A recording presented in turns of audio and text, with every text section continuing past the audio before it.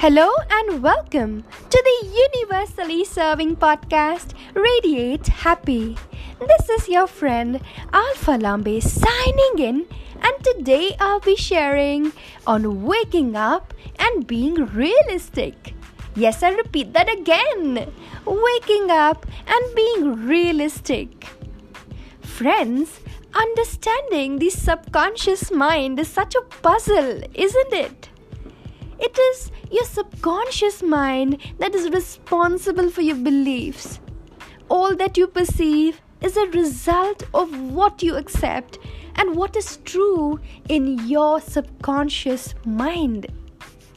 The conscious mind, which you use 24/7, which is active throughout, is merely used for thinking. But the subconscious, that absorbs everything around you. All the signals, all the emotions, all the beliefs, they form this for you. And your conscious mind is merely like a garden. But the subconscious, that's like deep, fertile soils. And seeds of both success and failure can be planted in the soil without any discernment. Effortless. Your conscious mind plays the role of the gardener, choosing which seeds are sown in your soil. But most of us allow both good and bad seeds to fall within our soils, isn't it? This means that limiting ideas are among those constantly taking root in our subconscious, since they are repeatedly sown there. As the subconscious doesn't evaluate these ideas, they gradually reshape our beliefs. This means fearful, jealous, and power-hungry individuals will constantly feed bad seeds in their mind that will limit their performance in the near future. That will even limit their potential to think big.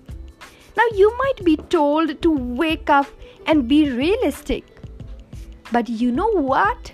You take some time for yourself and ponder upon this, and I'm sure all the answers will be revealed.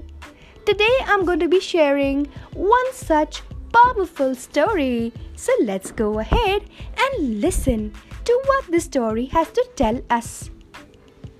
The first principle.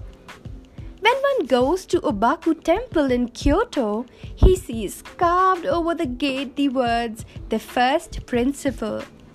The letters are unusually large, and those who appreciate calligraphy always admire them as being a masterpiece. They were drawn by Kosen 200 years ago. When the master drew them, he did so on paper initially, from which workmen made the larger carving in wood. As Kosen sketched the letters, a bold pupil was with him who had made several gallons of ink for the calligraphy and who never failed to criticize his master's work. "That is not good," he told Kosen after the first effort. "How was that one?" "Poor, worse than before," pronounced the pupil. Kosen patiently wrote one sheet after another until 84 first principle had been accumulated, still without the approval of this young pupil. Then, when the young man stepped outside for a few moments, Kosen thought, "Now is my chance to escape his keen eye," and he wrote hurriedly with a mind free from distraction, "The first principle." Now the pupil arrived and he said loudly, "A masterpiece!" He pronounced this with joy.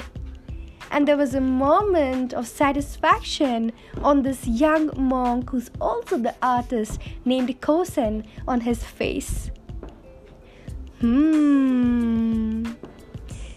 Friends, deeply habitual thinking that stems from undesirable subconscious impressions will lead you away from your true goals in life.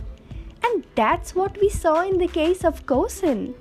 He was working out to impress, and the pupil did not like it. However, when he just worked out to express without this young pupil looking at him? Hey, he made a masterpiece. Yes, a masterpiece. And I repeat that again.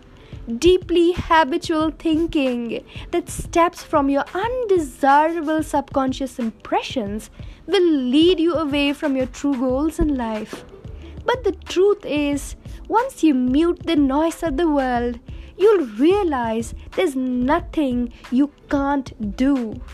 And the first thing is believing in yourself, believing in your potential, and feeding your subconscious with positives, with I can attitude.